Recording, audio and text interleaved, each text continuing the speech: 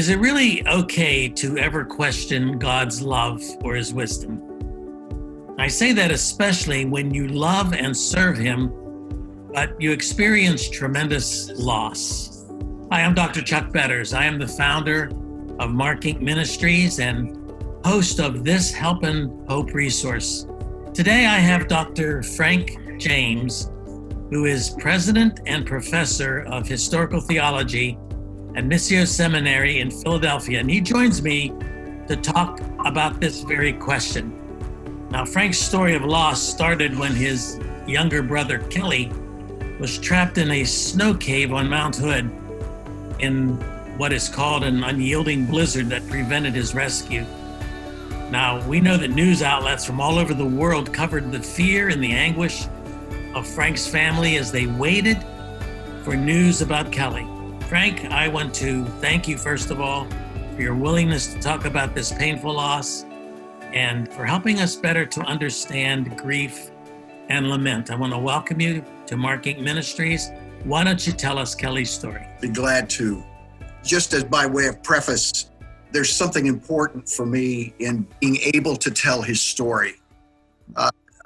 I have said in the past that the grief connects me to my brother.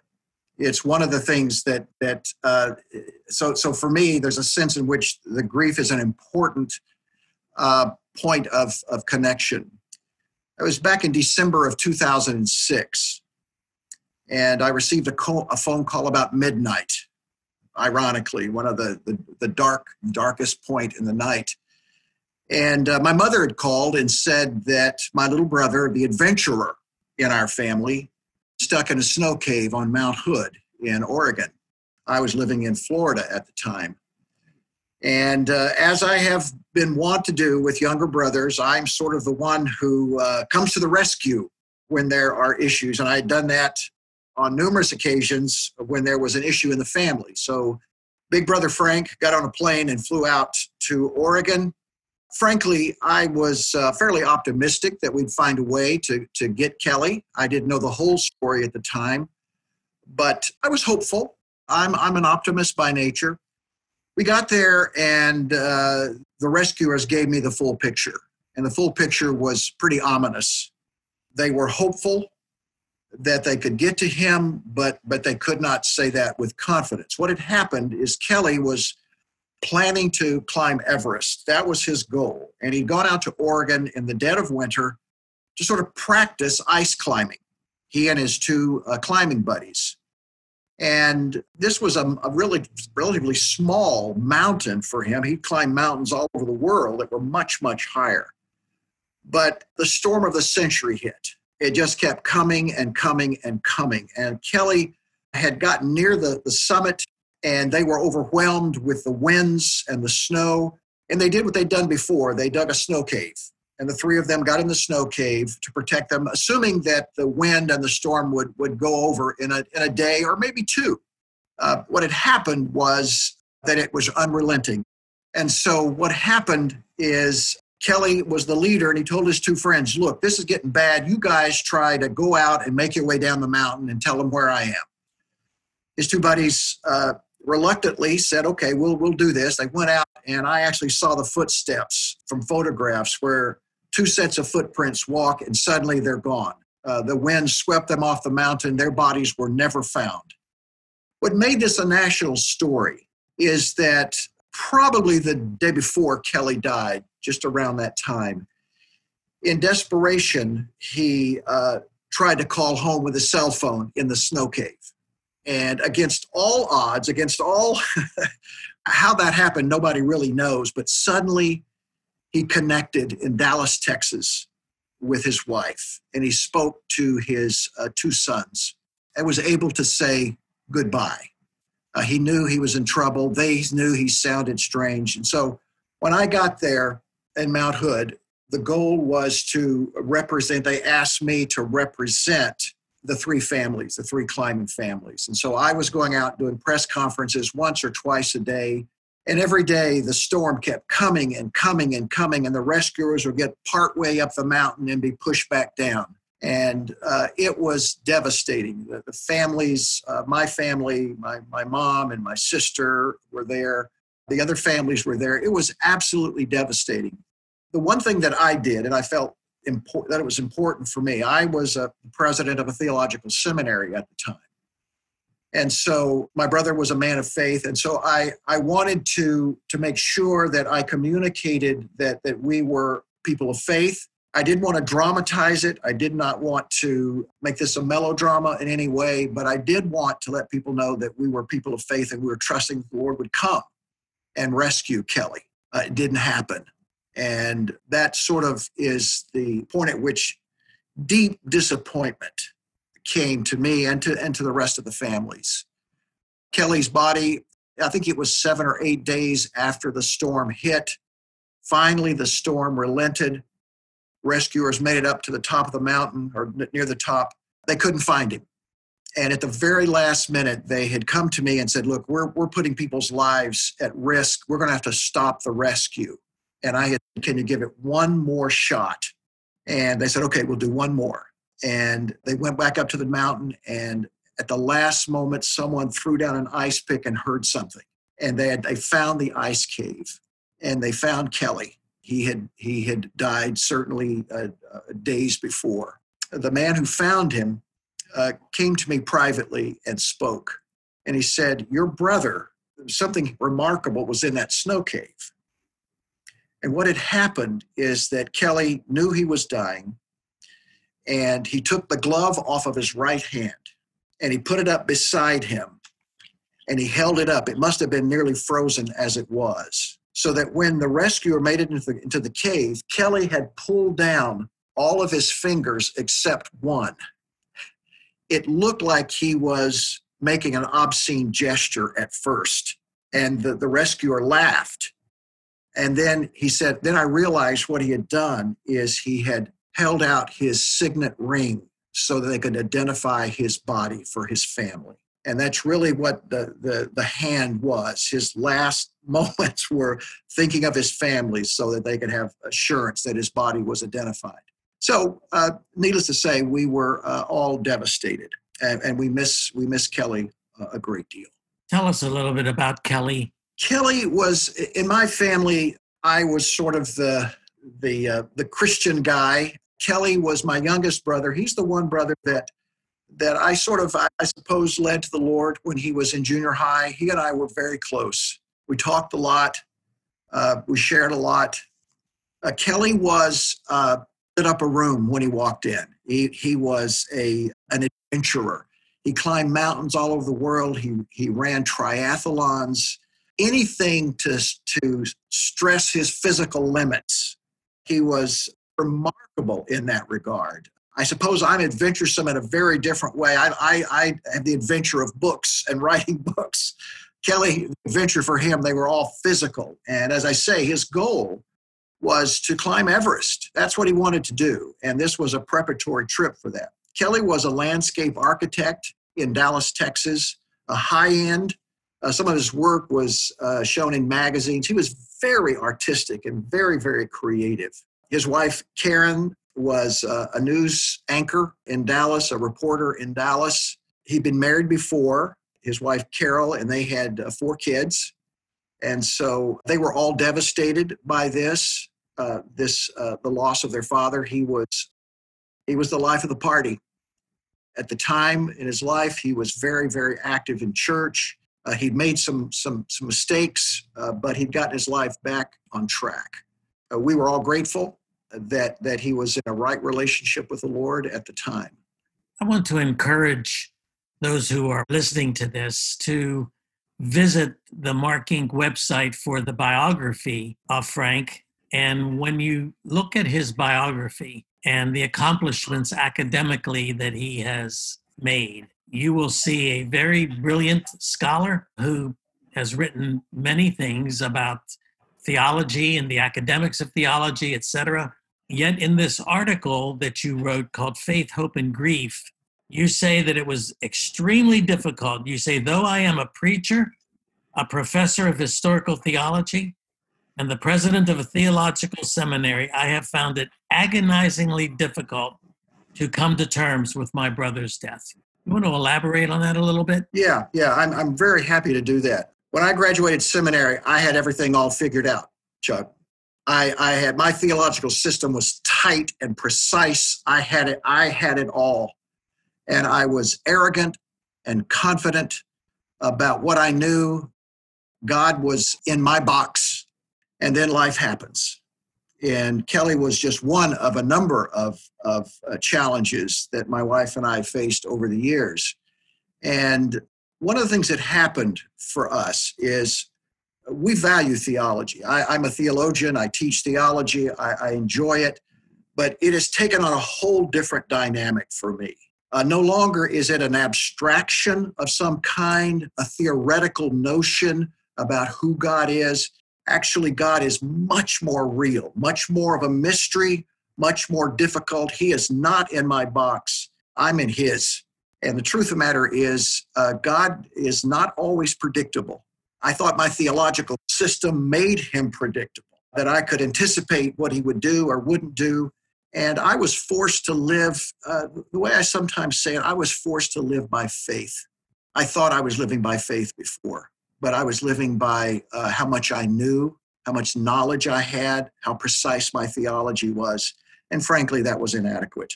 It led to some heart-wrenching discussions with my wife, who is a writer and a theologian in her own right. We had deep discussions. We've continued to have those discussions. And both of us feel like that a fully robust theological system has always got to take into account not only the biblical teaching, but also the experience of life. True Christianity is both your head and your heart, and that those experiences, the ups and the downs, all of those things need to be incorporated into a proper relationship with God. Theology ultimately is about knowing God. J.I. Packer has a famous book with that title. And Packer, who is a friend of mine, just really nailed it when he talked about theology as knowing God, because there's a personal dimension to that. And I think that even though I had a very strong personal relationship with Christ before Kelly's death, I think there was a deep wrestling with God in a way that I had not done before. As painful as that was, as much of a struggle as it was, I think I came to a different kind of relationship with God, one that included mystery, where before I had it all figured out. And so I live, the way I sometimes say is I have to actually live by faith now in a way that I hadn't done before. So I put all that together, and my experiences in life, my theological understanding, all of that is wrapped up together, and I don't have God neatly tied up into a theological box as I once did. You were the first to hear about Kelly's death. I was the first to ask the question when we went to the ER the night that Mark was killed.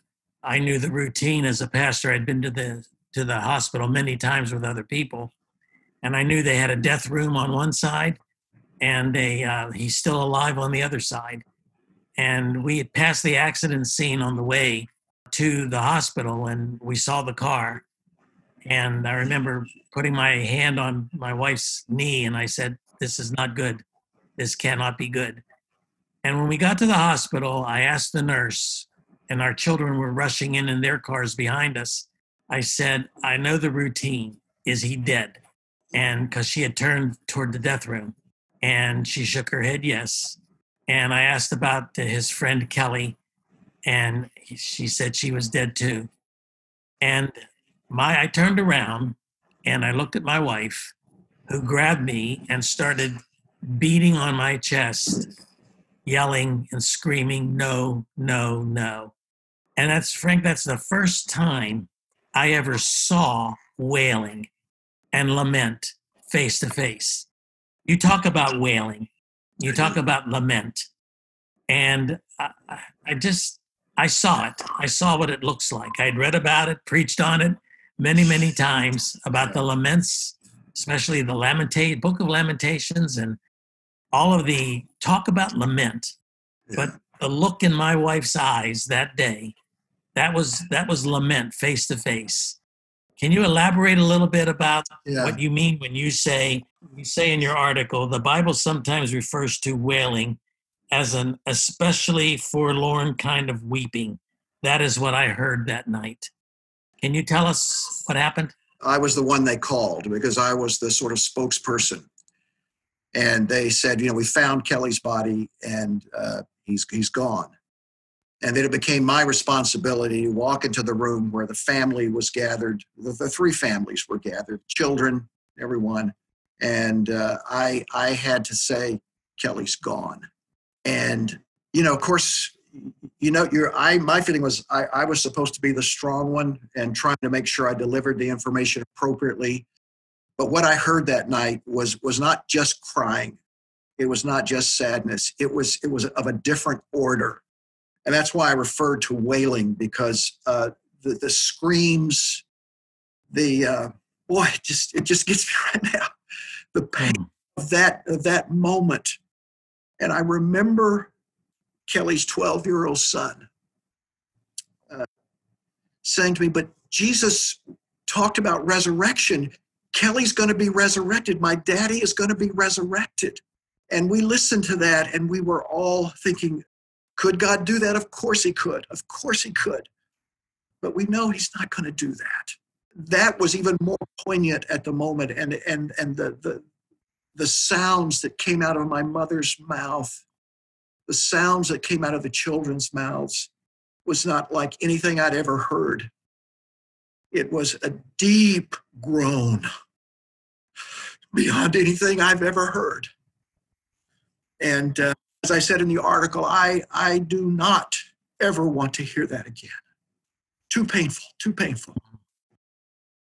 I remember when our kids came in after we had found out that Mark was gone. Our oldest son, he took over for me at the church when I retired. Our oldest son, about 6'4", collapsed on the floor, and he just was screaming and wailing, an ugliest sound I've ever want to hear. And our next to the youngest, who's also a PCA pastor now, he wailed for days. They gave him shots, and the shots never touched him. You could hear him a block and a half away, just wailing and wailing and wailing. Now, for me, that was one of the hardest parts of the grief process, is watching my family hurt that badly and not be able to fix it. Because, as men, especially as leaders, we're used to fixing things. Absolutely. And when I held Mark's body in my arms and I couldn't do anything to fix this, death is ugly. You refer to the ugliness of death in your article. What do you mean by that? This is my own personal view, so take it for what it's worth. I've been to lots of funerals, and a lot of funerals often will celebrate a life. And I understand that, and I respect and appreciate all of that. Certainly the tragic circumstances of Kelly's death did not lend themselves to any kind of celebration. I theologically believe that death is an intruder into this life. It is not the way it was created to be. This is part of the fall. I am one of those who does not celebrate death. I anguish over it. It is a reminder of how much I need a savior. It is a reminder that there is evil and death and tragedy in this world. I can't celebrate that. I have to acknowledge that it's evil. Now, there is great blessing, and I'm grateful for all of that. But death is an ugly thing. And I as I say in my article, I view it as an intrusion into what was supposed to be in the original vision of God. And so that's sort of where I stand. And I, again, very respectful of folks who have a different approach to death. And they're different. The circumstances, no doubt, impact. If someone has lived a long, full life, I can understand how they might want to celebrate. I, for one, cannot do that. Is it because of the suddenness of his death? I think there is a theological sort of purpose for me. I'm grateful for people who've lived a faithful life. But for me, even then, death is an awful thing because I don't believe that's the way it's supposed to be. The suddenness of Kelly's death certainly played a role, but I think I think it's actually deeper than just the suddenness of it or the tragedy of it. I guess I'm one of those who thinks that death is not supposed to be, originally not supposed to be part of our existence. When we lost Mark, I read everything I could read on grief. I went back to so many of the old writings, many of the new ones, and finally came upon, I think it was Dobson's book, When God Doesn't Make Sense. Yeah. And I read that whole book looking for an answer. And when I came to the end of it, this is nothing against Dobson, but his conclusion was there are times when God doesn't make sense. And I was looking for more than that. And I remember I was at a conference at Perimeter Church in Atlanta. Shortly after we lost Mark, I was still raw in pain. I went to their little bookstore down there, and at the bottom of the shelves, all the way tucked at the bottom, actually curled up and kind of moved out of the way by the other books, was a little book called Lament for a Son. You know that book? I know the author and I know the book. Well, I got to tell you, that was the one book that helped me because he spoke from my angle, from my perspective. And you say in your article that there were times when you wondered why, when Kelly was freezing to death on top of Mount Hood, you raised the question, why didn't God save him? Why didn't God intervene? God certainly could have intervened. When Mark left our house that night that he was killed, I sat there in my heart and I said, you should take this girl home, because Mark was a brand new driver. And my wife was sitting there thinking the same thing. You should drive her home because Mark's not experienced enough. Both of us thought the same thing. And in retrospect, we look back and say, why didn't we listen? Could we have stopped this? One of us should have gotten up and taken her home. We reasoned that. But we now know that that wasn't God's plan. And you say in your article, you say, where was God when Kelly was freezing to death on Mount Hood? For me, it is not whether I should ask the question, but how I ask it. One can ask the question in a fit of rage, shaking one's fist at God, and many of us, if we are candid, have done just that. But once the primal anger settles to a low boil, we can, and I would submit should, ask the question. You want to elaborate on that a little bit? Do you dare question God? Absolutely, yes, is my response to that. There are different ways to question. You can question in an arrogant way and sort of elevate yourself and try to call God to account as if he reports to you somehow. That's not what I mean. What I mean is that a genuine relationship that I have with my daughter or with my wife, a genuine relationship is one in which I or my family can ask me the hard questions. That's what a real relationship is. Of course, God is defined and described as our Father, and we are his children.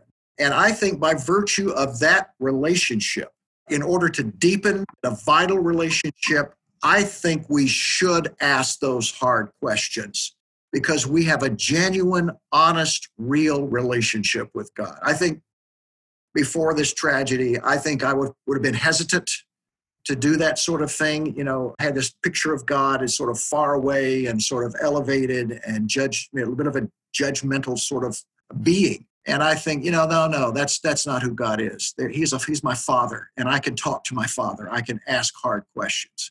By the way, what you described in discovering Nicholas Wolterstorff, A Lament for a Son, I had exactly the same experience. People sent me book after book after book. I threw them away. I couldn't stand them. I wasn't angry at the people who wrote them. I appreciated what they were trying to do, but nothing touched me until I read Nicholas Wolterstorff.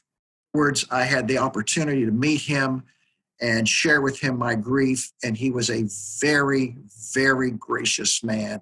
Invited me to dinner, and we just talked. And he mostly just listened, but a godly man who understands and who understood grief.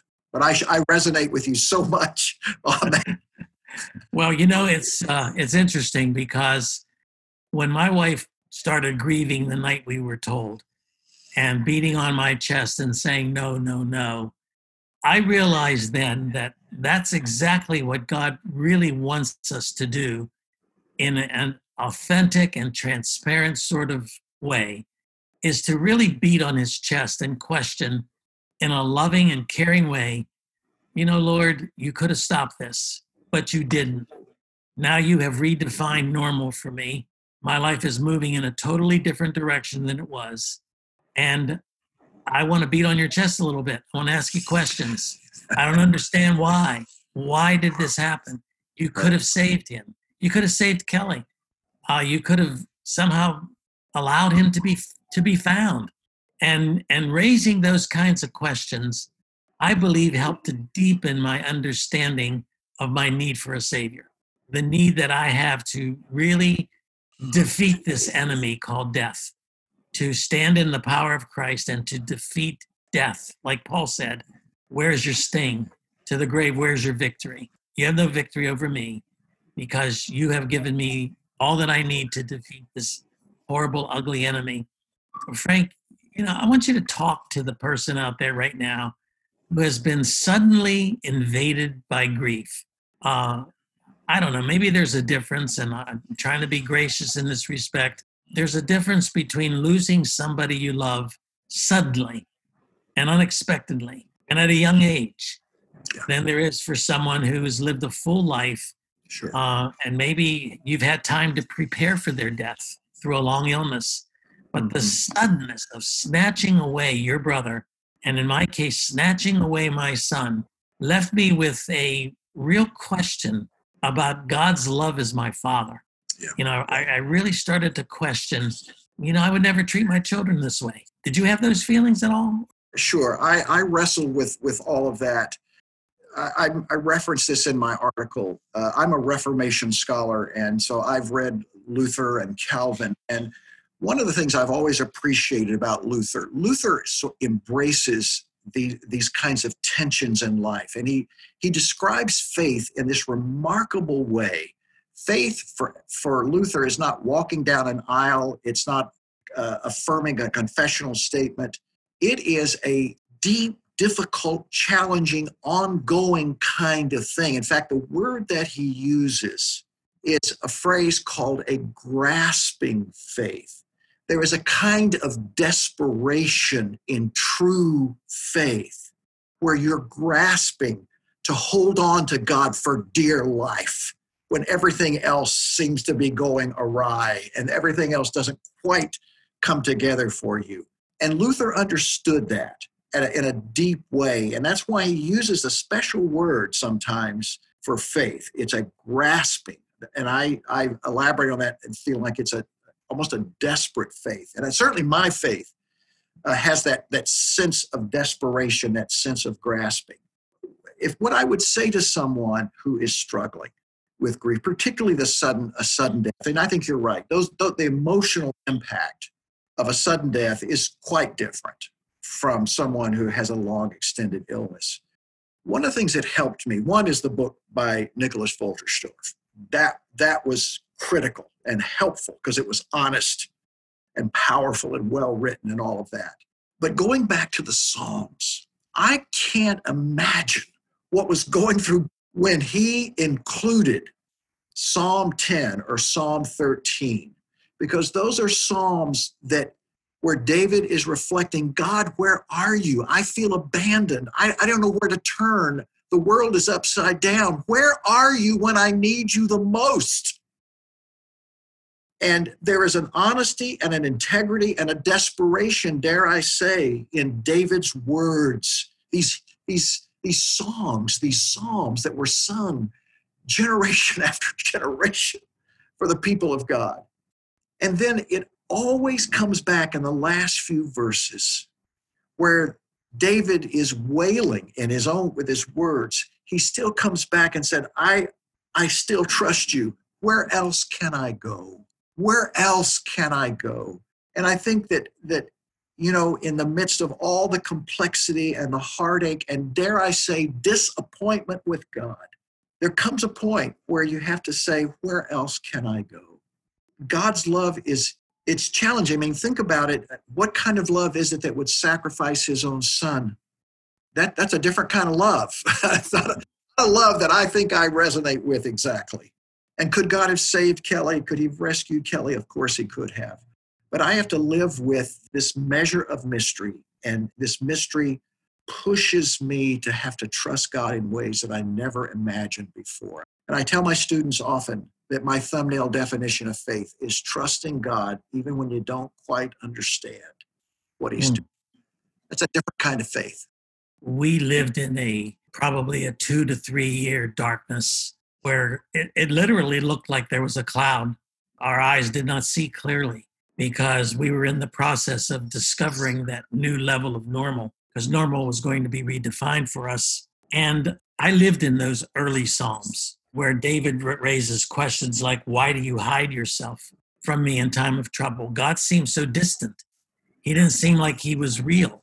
All of a sudden, my theology was being crystallized into this test tube, so to speak. And you mentioned earlier about, holding on to him, and David's Psalms that always start with these questions of where are you and why, and questioning God always end in worship. He always ends by worshiping God. And I look back on those early Psalms and what they meant to me. They were my lifeline. And I realized then that I wasn't holding on to him. He was holding on to me. I was tightly in his grip. That's why I sign all my letters that way, in his grip. God is holding on to me when I've let go. I want to share an experience, and then I'd like you to react as to whether or not you had something similar. One Sunday morning, I woke up. This was shortly after we lost Mark. I took no time off from preaching because I carried my congregation with me in my grief journey, including those moments like this one, where I went out and I took a walk on a Sunday morning before church. And I started saying things to God like, don't laugh. You don't deserve me. I've been faithful to you. I would never treat my children this way. You could have stopped this. And I beat on his chest. And in the middle of that outpouring of my wrath, so to speak, God stopped me in front of a house. He said, "Who lives there?" And I could actually hear in my spirit him raising that question, "Who lives there?" And I gave them the name. He said, "Pray for them." And what turned out as an anger journey turned into a prayer walk. As I got outside of myself and started looking at the needs of others and the pain of others, I stood up in the pulpit that Sunday and I told them that story. I told them that I wondered whether or not God even existed. And I shared my grief in a transparent way. And so many people commented how appreciative they were that plasticized Christianity doesn't work when you're walking through the valley of the shadow of death in this kind of tragic loss. Did you ever question God that way? I don't know that I seriously, it's hard to be angry toward a God that doesn't exist. In fact, because God exists, that makes these issues even more difficult and more poignant and more to the point. If God doesn't exist, this was just a random happening. And that in some ways that would be easier to live with, I suppose. But it's when you know there is a God that these issues become even more perplexing. But I think it's fair to say that my heart has been tenderized. I have been on a kind of a mission where I talk in my classes, when I speak at churches, when I am not afraid to talk about my own vulnerability, my own heartbreak. I feel there's a kind of mission in that. I want to be a different kind of man. I don't want to be the man who has all the answers. I'm not the answer man. I'm a fellow pilgrim journeying in this life with all of its ups and downs and challenges and heartache. I'm in it with other folks. And so I find that my heart has been deeply tenderized and compassionate for others. But for me, I didn't understand why God behaved and didn't come to Kelly's rescue. But for me, the issue was even more poignant because I believed God existed, and he still didn't come. That's where the rub was for me. Yeah, you say in your article, you say there is disappointment, sadness, and confusion. but there is no retreat from God. Instead, I find myself drawn to God. Where else can I go with my grief? To be sure, God is more mysterious and enigmatic than I thought, but still I can't shake loose from him. There seems to be a kind of gravitational pull toward God. I'll tell you, I really resonate with that. I really resonate with that paragraph.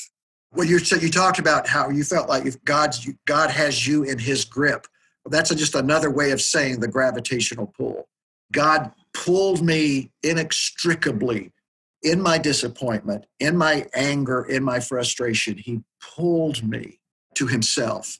So I think we're saying very much the same thing. You rightly pull out of Psalm 13, verse 1. You say, "How long, O Lord, will you forget me forever?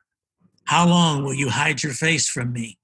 And then a few verses later, David is saying, "But I trust in your unfailing love." Even as he pleads with God to come to his rescue, David finds himself inexorably drawn to him. Yeah. That's what you're saying. That's exactly what I'm saying. You know, one of the profound, difficult lessons I think that I learned, similar to what you learned with Mark's death and Kelly's death on Mount Hood, is that God is manifesting himself in our grief. He is showing, it's really, as I look back on it, that's one of the best decisions I ever made, was to grieve before my congregation, Yes. to take them on the journey with me. And of course, I was blessed to have a congregation that was willing to do that and understood, rather than packing their bags and saying, "I don't want a pastor who's questioning whether or not God believes in him." So, there's a sense in which we grieve, but not as those who have no hope. Life will prevail in the end. Kelly will live again, maybe not in this world, but in a different way. So my hope is in Christ, that he will indeed do what he has promised, that there will indeed be a resurrection. I can hear somebody sitting across the table from you right now who has experienced some sudden loss, some divine invasion, where they look at you and they hear you talk. They say something like, "You know what, Frank, I'm glad that worked for you. I'm glad that you have peace in your heart right now, that you're able to reconcile Kelly's death, but it's just not cutting it for me." Yeah. What would you say to them? I would say peace is elusive for all of us. I would not describe myself as having resolved this tension or that I'm at peace entirely. I continue to be troubled. I continue to wrestle. So I would reach out and I would touch and grab that person if I could. And I would say, hang tough. Don't run away. Embrace the grief. Don't run away from it. Recognize that it's real. Think it through. And I would encourage them to read the Psalms. I continue to be stunned that God would put Psalm 10 or Psalm 13 in the Bible, and then instruct his people to sing those hymns, those psalms over the ages. God is certainly telling us that there will be tragedy in this world, and that I think that's part of where a pastor, a professor, needs to come alongside and be a part of the grief. I don't know that we have easy answers that will remove all tension. When people say peace, I would not describe myself as at peace. I still have a wound, and that wound has not healed entirely. And I actually think there may be some real spiritual value to acknowledging and carrying that wound on a daily basis. When we had the funeral service for Mark, people told us later how difficult it was for them standing in line waiting to greet us, wondering, what do we say to him? How do we communicate? And there are two people, probably, I don't know, over 1,000 people came through the line. But there are two that I remember distinctly. One was a pastor who is now with the Lord.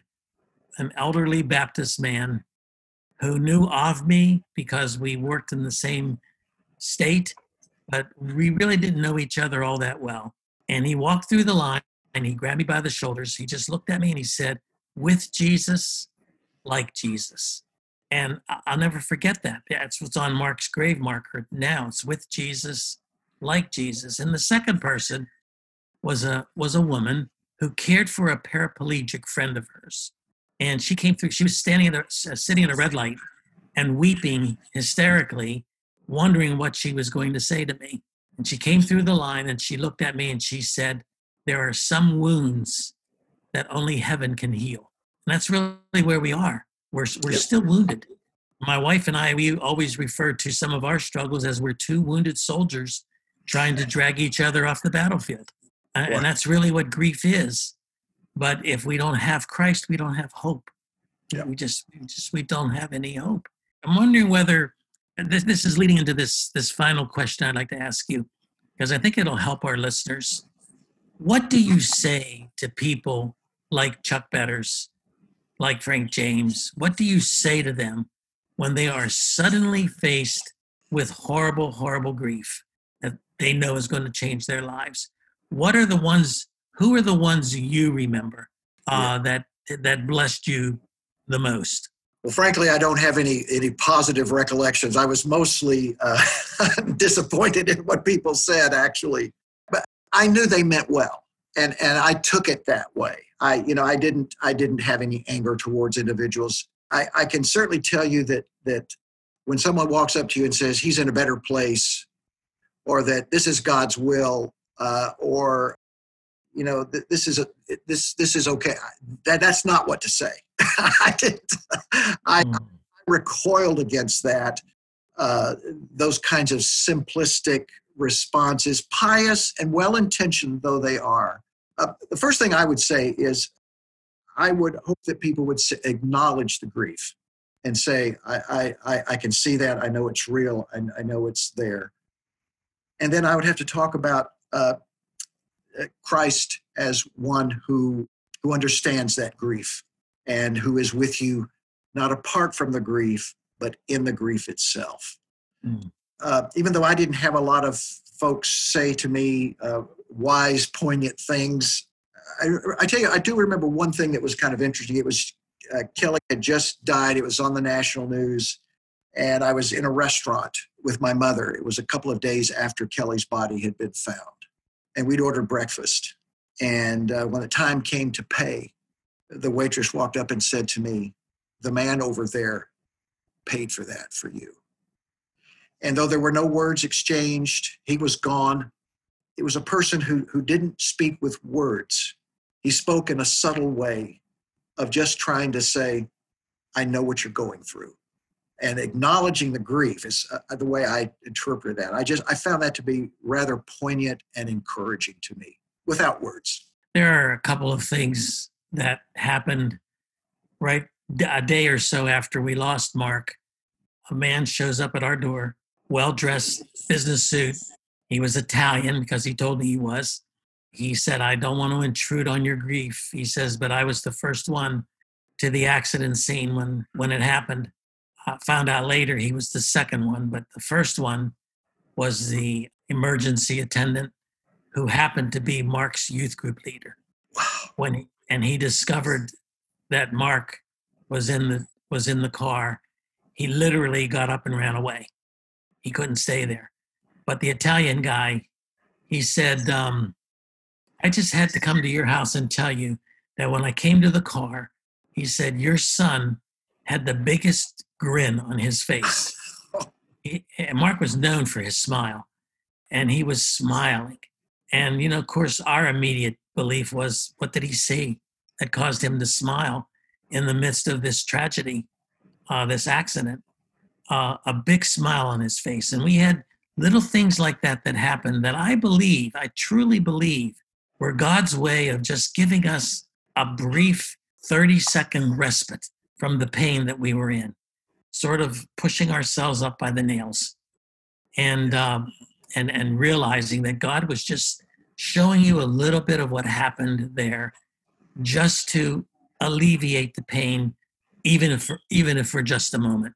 And the youth group leader came back later, the emergency attendant, and he told us the same thing. He said, I saw Mark in the car. He said, and he was looking at me, but he was dead. He was looking at me with a big smile on his face. He said, I couldn't take it. He said, I had to run away. What did he see there? What did Kelly see while he's holding up his signet ring?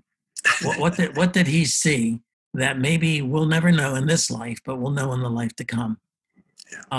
Frank, I tell you, I really appreciate you wrestling with God and lamenting and wailing and doing all the things that we need to do in order to really rest in Him, to find our peace in Him. We're 25 years, actually now 26 years out. And we still have those moments where we go back and we weep. People, they know that we're grieving over our loss, just as you are with Kelly. I wish I knew him, because the way you're describing him, it sounds like he's somebody that really walked into a room and lit the place up, was the life of the party, so to speak, somebody that you wouldn't be bored around. That's right. Was he, how much younger than you was he? 4 years, for about 5 years. So 5 years. You have other brothers and sisters? I have 2 other brothers in between. Mm-hmm. Yeah. So he was the youngest? He was the baby. He was the baby, yeah. Yeah, we teased him about that quite a bit. Yeah. Well, well, just one final word from you, I think would be helpful. Speak once again to that person who does not know Christ. Yeah. I would invite them into the mystery of Christ, that therein lies our salvation, our comfort, our hope. It's life is hard, and I would not for a moment suggest that there aren't challenges probably every day for most of us. But the hope we have is in the risen Savior. Well, Frank, thank you so much for such a transparent and helpful conversation. I am Chuck Betters, and you have been listening to another Help and Hope resource produced by Mark Inc. Ministries. My guest has been Dr. Frank James, president of Missio Seminary, and you can learn more about Frank as well as find numerous other free Help and Hope resources when you visit us at markinc.org. That's markinc.org. If this conversation or any of our resources has been helpful, you can let us know when you visit us at markinc.org. Thank you so much for listening. May God richly bless you.